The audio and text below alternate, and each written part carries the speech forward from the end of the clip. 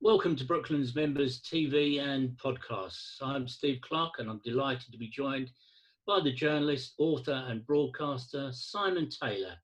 Simon, thank you for being with us today. Very good to be here, even though, of course, the circumstances are sad because just a couple of weeks ago we lost Sir Stirling Moss. Simon, much has been written and discussed with regards to Stirling's racing career. Today, I'd like to talk more about the man and what made him so successful in and out of motor racing.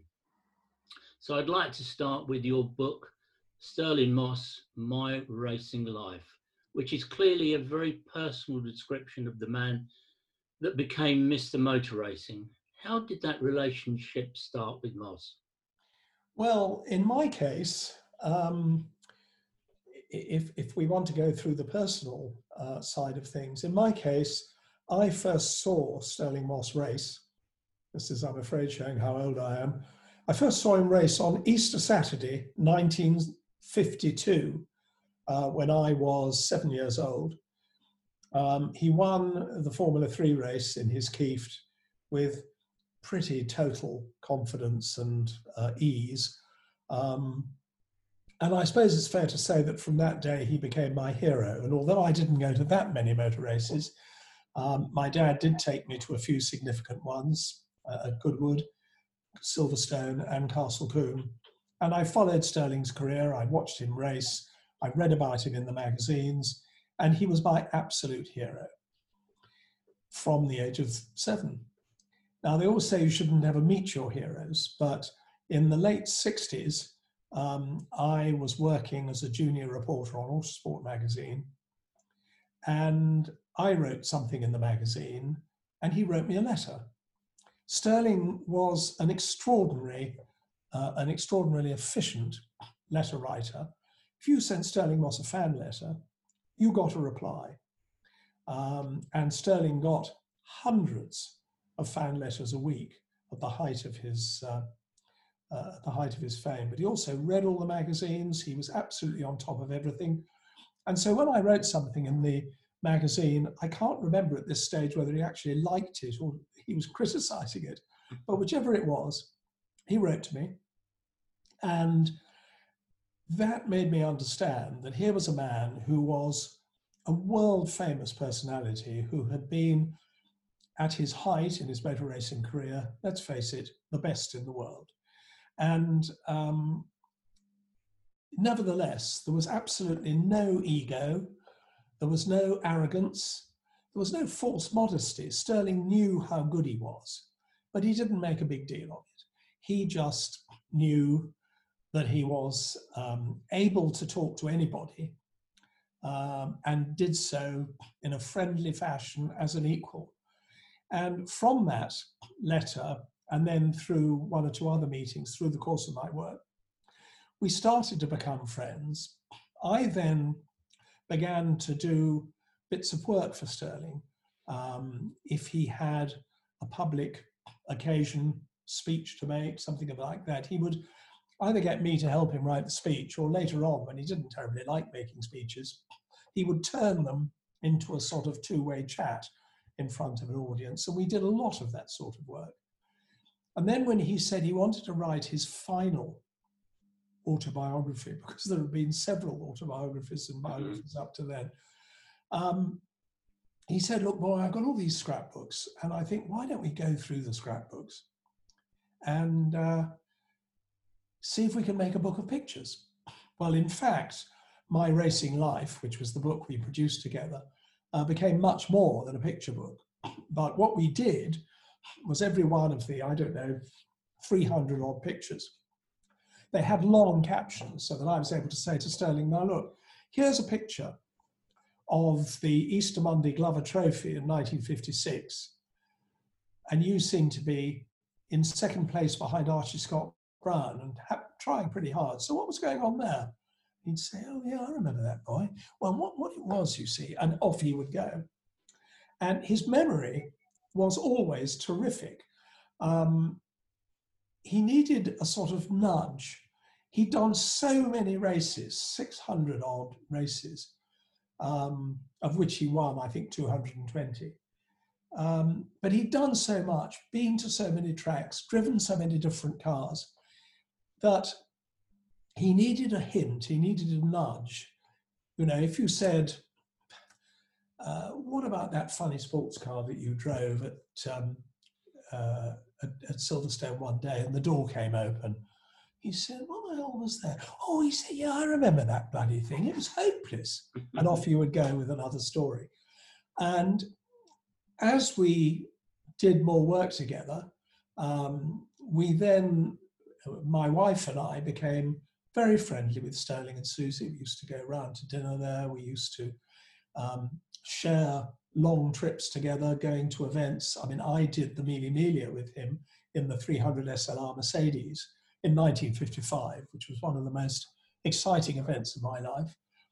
We actually did a couple of Mille Miglias together, although the second one, which was much later, he didn't actually do the entire event. David Coulthard and, no, Jochen Mass it was, who shared the car with him. But the thing that one remembers about Sterling, his friendliness, his approachable nature, and how easy he was with his fame. I remember walking down Shepherd Street in Mayfair, near where he lived. One evening we were going to a restaurant, and a couple of blokes, as they passed, said, "Good heavens, look, that's Stirling Moss." And Sterling looked around and said, "Where? Where?" He was a lovely man. And he, since we're talking now about his character, it's an old-fashioned term, but he was a gentleman. He had very good manners. He was a good-mannered person. So he would always answer a letter. He would always say good morning, shake your hand. Even if he didn't know you from Adam, he would be courteous and polite. Wouldn't be so polite if you kept him waiting or if you didn't do what you'd said you'd do. Didn't suffer fools at all. In his case, if you asked Sterling to do something and you'd agreed to do something with him, maybe it involved money, it might have involved a lot of money if it was a big thing. Nothing was ever written down. He'd shake your hand and it would happen. Not 100%, but probably 105% of what he promised to do. And it's rather like when he was racing, when he raced as he did for the last, 3 or 4 seasons in his Formula One career. He raced for Rob Walker as a privateer. That was really because he didn't want to drive for a foreign team. He wanted to win in a British car. He was very patriotic. So turning down offers from Ferrari and others, he drove for Rob Walker's private team and loved it when he beat the Ferraris, like those 2 great years at Monaco in 60 and 61, or at the Nürburgring in 1961, the German Grand Prix, his last, maybe in some ways his finest Grand Prix victory. He loved being the underdog. He loved beating the works teams. But the point of all of this is that while he was driving for Rob Walker, as then the best and most bankable racing driver in the world, nothing was written down. There were no signatures. As Rob Walker told me, he just said we had a handshake, and we were both gentlemen, and we stuck to the deal. We stuck to the handshake. Now, thinking of that happening in today's ruthless, commercially minded Formula One, it beggars belief. Of course, Sterling, who liked to earn, liked to do his job, liked to get paid. I asked him once what he thought about Lewis Hamilton getting £500,000 a year. And he said, well, obviously, boy, I wouldn't have said no to £500,000 a year. But he said, honestly, when I raced, I reckon I earned the same, roughly, as a really top surgeon or a top QC. And I reckon that was pretty good pay for doing something I loved. And that kind of epitomizes the way that he treated himself as an ordinary person. Simon, if you look back to those heady days, you've mentioned gentlemen racers, gentlemen drivers, and you look at Hawthorn and then going through the series of British world champions that followed him: Surtees, Jackie Stewart, Graham Hill, Jimmy Clark. And then all of a sudden in 76, James Hunt arrives on the scene. What did he make of, because he was chalk and cheese from just about everyone else. What did Stirling think of James?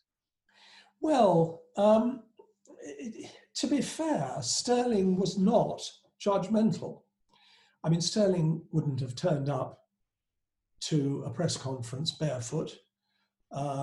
He wouldn't, although he loved the ladies, what he always referred to as crumpet, he probably would leave the crumpet alone the night before the race. He wasn't a drinker when he was racing, although, you know, in his retirement, he was quite happy to share a bottle of wine over a good dinner. His approach would never have been the same as James Hunt's, but he accepted that there were different characters, there were different people. It's not his way, but it was James Hunt's way. It worked for James Hunt.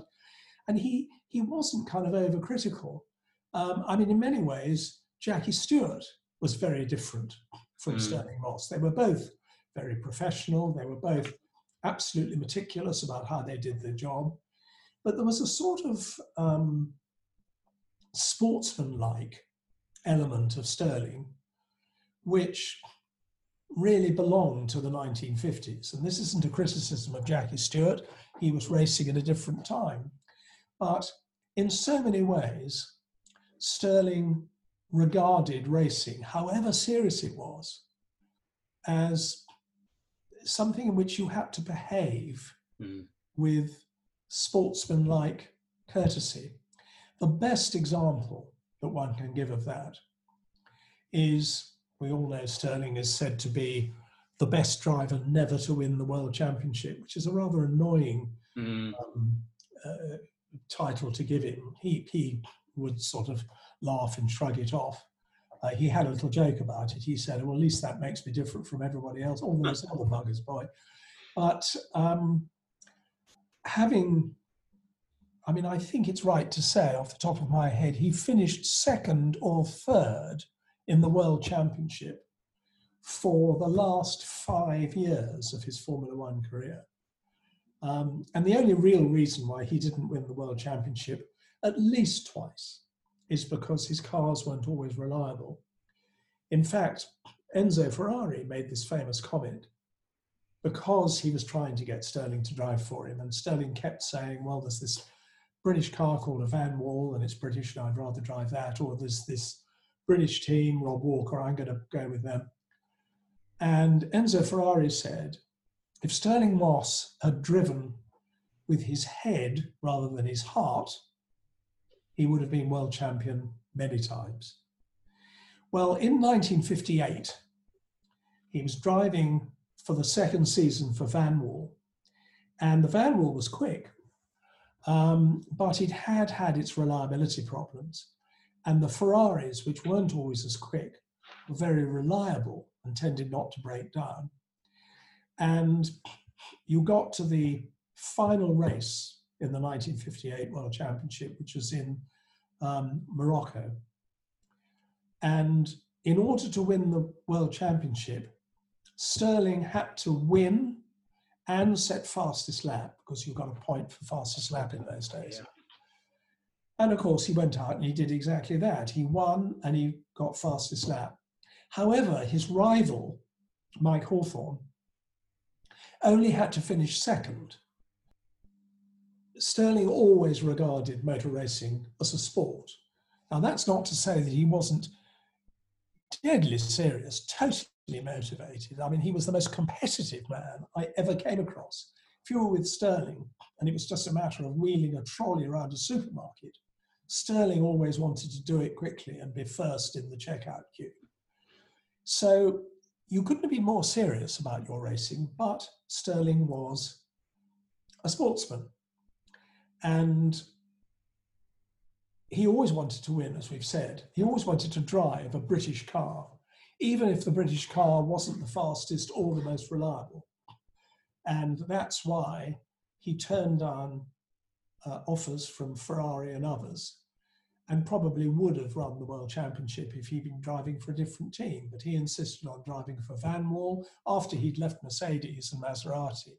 In 57 and 58, he drove for Van Wall. The Van Walls were quick, but they weren't always reliable.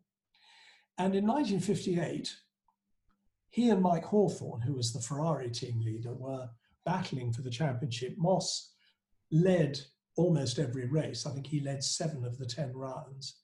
But his car broke several times. I think he won 3 of the races, but broke down in 4 of the others, or the other way around. Anyway, they got to the final race, and Moss had to win and set fastest lap. You got a point for fastest lap in those days. And he had to win, get fastest lap to win the championship, provided that Hawthorn finished second. Well, what happened was that Moss won and set his fastest lap. Hawthorn was third in the closing stages of the race. Ahead of him was his teammate Phil Hill. Phil Hill got the pit signal to slow down, which he did. Hawthorn got second place. Hawthorn got the championship by 1 point. However, in the August, a couple of months before, at the Portuguese Grand Prix, Moss in the Van Wall, it held together that time, and Moss won the race brilliantly around an extremely hairy circuit around the city of Oporto. And he was miles ahead of everybody else. And on his slowing down lap, when the rest of the race was still going behind him, he came across Mike Hawthorn, who'd been in second place, on the pavement, stationary, backwards, going up a hill, because Hawthorn had lost it and spun off onto the pavement. And Moss slowed down and made great gestures at him, saying, "Get the car rolling down the hill and jump in it, you can get going again." So Hawthorn rolled the car down the hill, jumped into the cockpit, started it, got the car going, turned back onto the track, carried on, got his second place, got his 6 points. Whereupon the organisers disqualified him, saying that he had travelled in the reverse direction of the track, and that was against the rules. Stirling, when he heard this, remember this was his closest rival for the World Championship, he said to the organisers, "You can't disqualify him. I saw him and he went the wrong way down the pavement, not down the track. So you can't disqualify him. It's absolutely outrageous." Well, because he was Stirling Moss and the Portuguese organisers were pretty much in awe of him, they accepted Stirling's argument, and Mike Hawthorn was reinstated in second place. If it hadn't been for that sportsman-like gesture, Moss would have been world champion that year. Amazing. Simon, if we can wind the clock forward, following his dreadful accident in 62 at Goodwood and his retirement in 63, he went on to manage the AC Cars Le Mans entry that very year. How did he take to being the other side of the steering wheel? Well, I have to be honest, what happened when Stirling took that decision, as you say, he had the accident on Easter Monday 1962, he was in a coma for 6 weeks. Mm-hmm. Anybody less resilient and less determined would have died. And then he went back to Goodwood, did a private test session, and during that private test session, remember he'd had the most terrible head injury. He did lap the same sort of time as he'd been doing before the accident around Goodwood. But the problem was, he said when he got out of the car, "This is no good, because before I could do the whole thing almost subliminally. It was almost unconscious, driving absolutely on the edge and being as quick as it was possible to be. Whereas now, I'm having to think about it, and that's no good. So I'm going to retire." he did admit to me many years later that maybe that was a premature decision. And maybe if he'd given himself more time and played himself in a bit more, then he could have come back. Anyway, he didn't. And as you say, he was the team manager, wearing a beard, I seem to remember, to hide some of his injuries. He was a team manager for the Works AC at Le Mans. But to be honest, what Stirling decided when he was lying in bed, getting over his injuries, he thought, well, if I'm not going to carry on racing, I mean, I'm 32, 33 years old, what am I going to do with the rest of my life? Mm-hmm. What I'm going to have to do is become somebody who will be a personality. I'll be somebody who will be able to use my motor racing career as a springboard to do all sorts of other things. Mm-hmm. And I used to pull Stirling's leg that he would never say no to anything. Somebody was going to pay him 50 quid and perhaps a taxi to get there and back. He'd say yes, because he said, it's my job. I'm not going to turn things down. And it was exactly the same when he was in motor racing. You know, he didn't just do Formula One. He didn't just do sports cars, works driver for Maserati and then for Aston Martin, earlier for Jaguar, won the TTs 7 times. Probably the most brilliant sports car driver, no, certainly the most brilliant sports car driver of his day, as well as at the top of the Formula One tree. But he would also race saloons. He would also jump up in a funny little sports car, because he said, this is my living, racing cars. And if somebody comes up with a car and they want me to race, I'll race it. So he would go to a British meeting, the sort of wonderful international meetings they used to have in the 50s, where you would go to Goodwood on Easter Monday and there would be a Formula One race, there'd be a Formula 2 race, there'd be a sports car race, there'd be a touring car race. Stirling would do them all. Just amazing, which is why, of course, he did over 600 races in his day. And that was really that sort of energetic preparedness to do anything, that never to stop, just doing stuff. That was why he obviously said yes to that Le Mans job for Autosport, for AC. And as I remember it, that was pretty much a bit of a kind of publicity thing. Mm-hmm. And he did an enormous amount of other things. Actually, being a team manager, he never considered doing that seriously. And he would have been a disaster as a team manager, because he was totally centrally focused. I don't think it was the selfishness, it was just part of his determination that when, for example, he was driving for Van Wall, he was their #1 driver, he said that he would have, after qualifying, the choice of any of the team cars. There'd be him and Tony Brooks and Stuart Lewis-Evans. And if he decided during practice that Tony Brooks's car maybe had a slightly better characteristic, he would say to Tony van der Velde, I want to have Tony Brooks's car tomorrow. And van der Velde would obviously let him. And Tony Brooks, who is, as we all know, I mean, he's probably the remaining most important Grand Prix driver, certainly the most important British racing driver, British Grand Prix driver, and a hugely talented man. I mean, if you ask Stirling who his best teammates were, he will say, well, Fangio, when he was with him in 1955 with Mercedes, Fangio, Stirling always regarded as a sort of father figure. And he always felt that following in Fangio's wheel tracks, as he did for a lot of the 1955 season, taught him more than anything, although he could always beat Fangio in sports cars, incidentally. But the other name that Stirling always said was absolutely to be respected, and his talent was phenomenal, was Tony Brooks.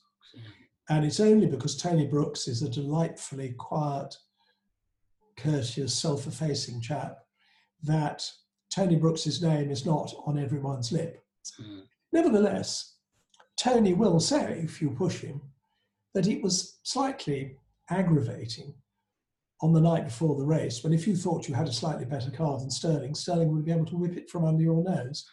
So answering your question, I can't see Sterling being a team manager. He was interested in managing himself, and getting the best out of himself, which he always did. One of the most remarkable things for me, Simon, is that post his accident and retirement, he managed to maintain that persona as Stirling Moss right to the end. How did he manage to keep that? Quite extraordinary. I agree with you. I mean, let's think, his motor racing career was about 15 years. Yeah, started in the 500cc cars in 1948. So 15 years racing, and then wait a minute, let me get my maths right, 58 years, that's right, as a retired racing driver. Yeah. And yes, as we all know, still, I mean, almost up to the end, policemen who stopped you for speeding would say, "Who do you think you are, Stirling Moss?" In fact, it did happen to Stirling once, he claimed. He was in Australia doing something or other. I mean, the man had the most crowded diary you could possibly imagine. And it was only because Susie, his beloved wife, organised everything that he was able to fit everything in. And he would whiz to Australia for 36 hours to make some sort of public appearance or something. And he was in Australia, fairly off the beaten track.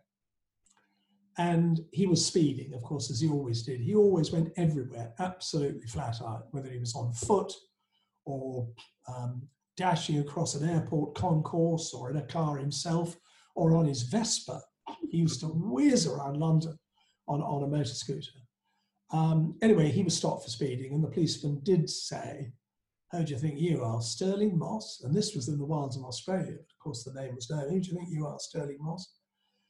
And Stirling kind of grinned and said, "Well, yes, actually, I do think I'm Stirling Moss."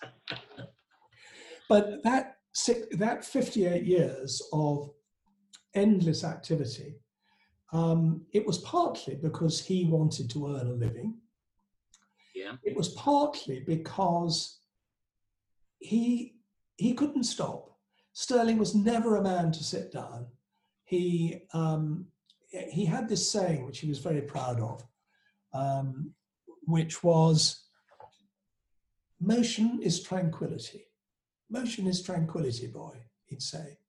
What he meant was that he only felt relaxed when he was rushing about. And purgatory for Stirling would be to have to sit down and do nothing. He couldn't do it. And I mean, I've been with him in airport lounges waiting for a plane that's been delayed 15 minutes. And he became impossible, striding around, complaining, haranguing the air hostess and saying, "You know, do you realise we're 17 minutes late? What's going on?" And that's why his name remained, because he did public appearances, he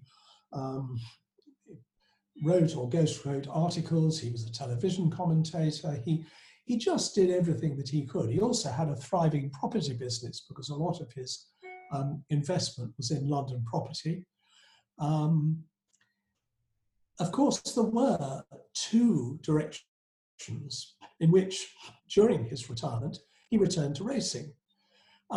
When he was already, well into his 50s, I think possibly his late 50s, he was offered a lot of money by Audi when touring car racing was becoming a very big draw.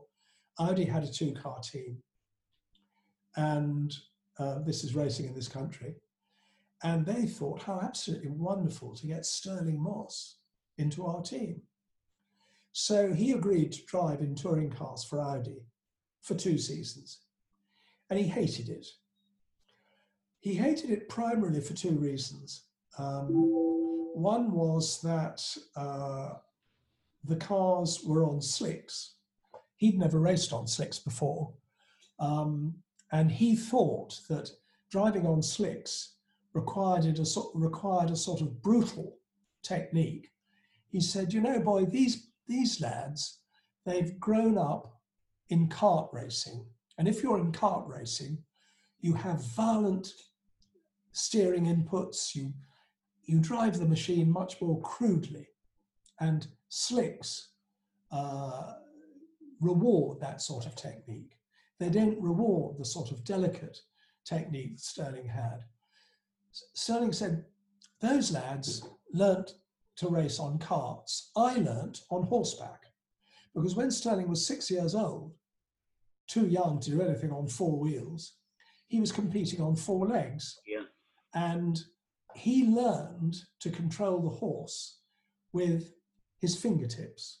He knew that through the reins, you feel what the horse is doing, and you can turn that to your advantage. You can use the horse better. And in exactly the same way, Stirling and I did thousands of miles, including over 1,000 miles on the Mille Miglia with him, watching him. And he held the steering wheel with his fingertips. And he could feel through the rim of the steering wheel what the car was doing, how it was behaving. I remember one occasion in the Mille Miglia where we were late for one control, which was entirely my fault. And we had to do 16 miles in 14 minutes in the 300 SLR through the mountains in the pouring rain.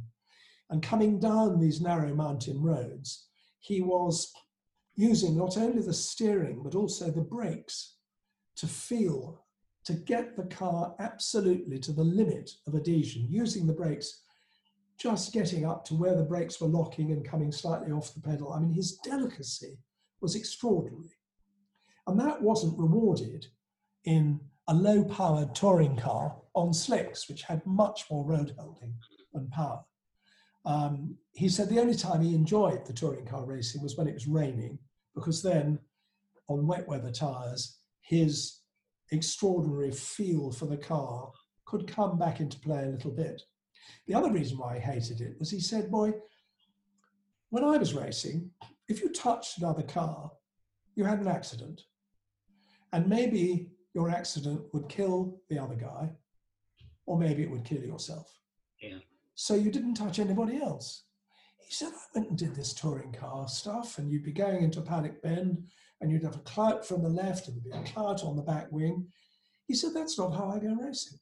So he didn't enjoy that at all. Then, as historic racing began to gather momentum in this country, and he was already well into his 70s by now, he had the opportunity to drive cars which were on the same sort of skinny tyres, had the same sort of relationship between power and road holding as he'd known in his great days. And of course, he loved it. And he raced in historic racing for almost a decade, I think, maybe slightly more than a decade. Even when he fell down the lift shaft in his lift at home, that awful accident, which again would have totally disabled a lesser man. 6 months later, aged 82, he was racing again. And he had his own Porsche Spider, he had a Lola, he had a Chevron B8 different times. He had all these serious historic racing cars, and he raced them seriously. And then, absolutely typically for Stirling and his ability to focus and make decisions when they were necessary, we were at the Le Mans historic meeting in July. He was then 82 years old. He was in his Porsche RSK Spider, very potent piece of equipment. And, you know, the Le Mans historic race is serious racing, and he was competitive and up there.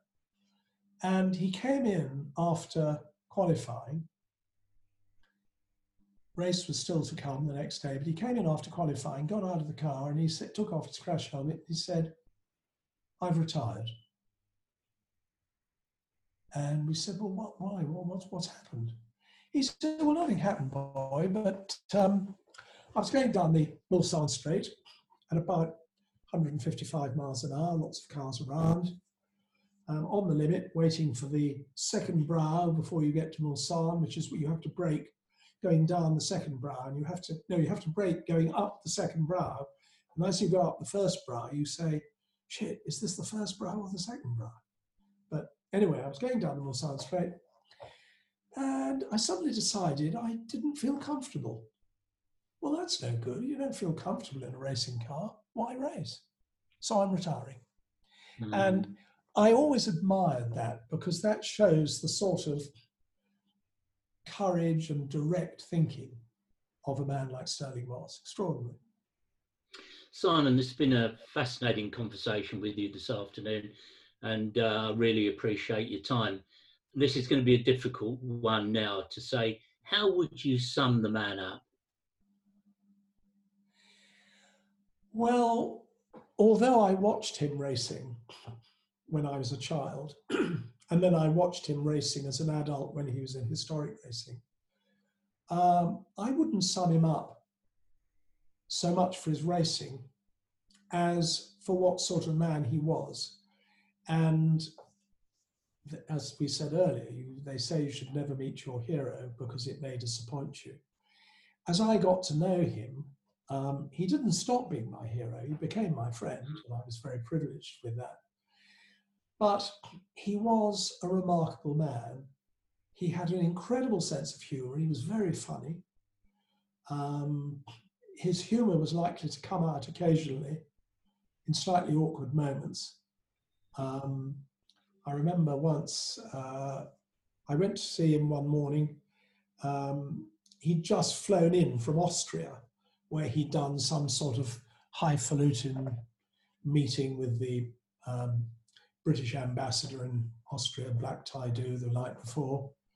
And as we walked to the sandwich bar, he always liked to have coronation chicken on white. He said, "No, let's have lunch, boy. Lunch wastes an hour. Let's have a sandwich."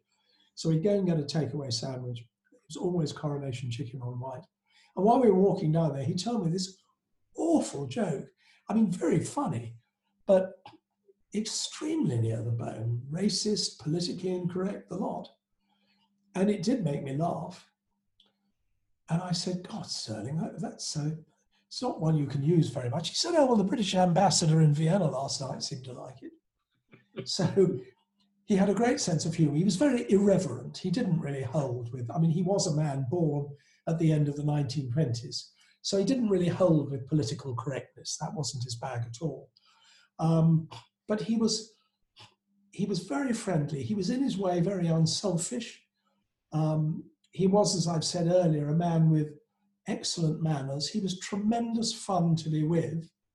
And yet, although he was a huge personality and a huge character, he was absolutely not above himself in any way, although he of anybody could have shown some ego and you could have forgiven him. But there was no ego. There was no feeling of you and me or them and us. He treated you as an equal.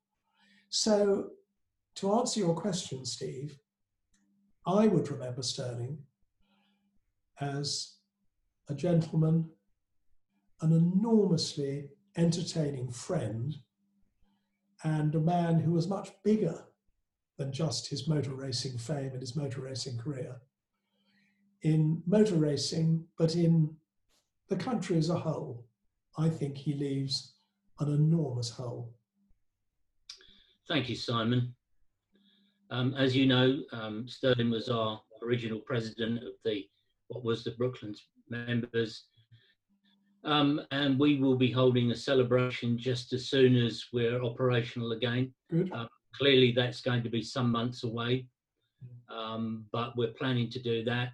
I certainly hope you'll be part of that celebration, and we're actively looking to assemble as many Moss cars as possible. Wonderful. To celebrate. So we've got, It's sorry to interrupt you, Steve. That's actually something that I wanted to say, which is that a criticism of a lot of modern motor racing people, drivers, stars, and I gather this happens in other sports as well, football, whatever.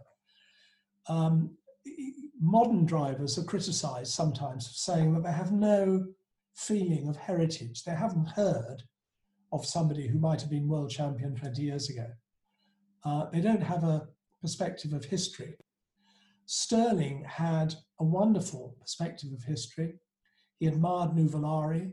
he loved Brooklands because he knew the role that Brooklands had played in the rise of our country as a motor racing country. His father, Alfred, of course, raced at Brooklands. Yeah. So he was a man who appreciated history. And he'll be delighted that Brooklands is organising some sort of tribute, getting his cars there, because he would feel that if he's part of Brooklands, then that's a compliment. We'll try our best, Simon, to make sure that happens. Good. We don't know when, but it will certainly happen. Simon, once again, thank you for your time this afternoon. Well, it's been a privilege, Steve. Thank you. Stay well, look after yourself and the family, and we'll see you back at the track very soon. Look forward to that, Steve. Thank you very much indeed.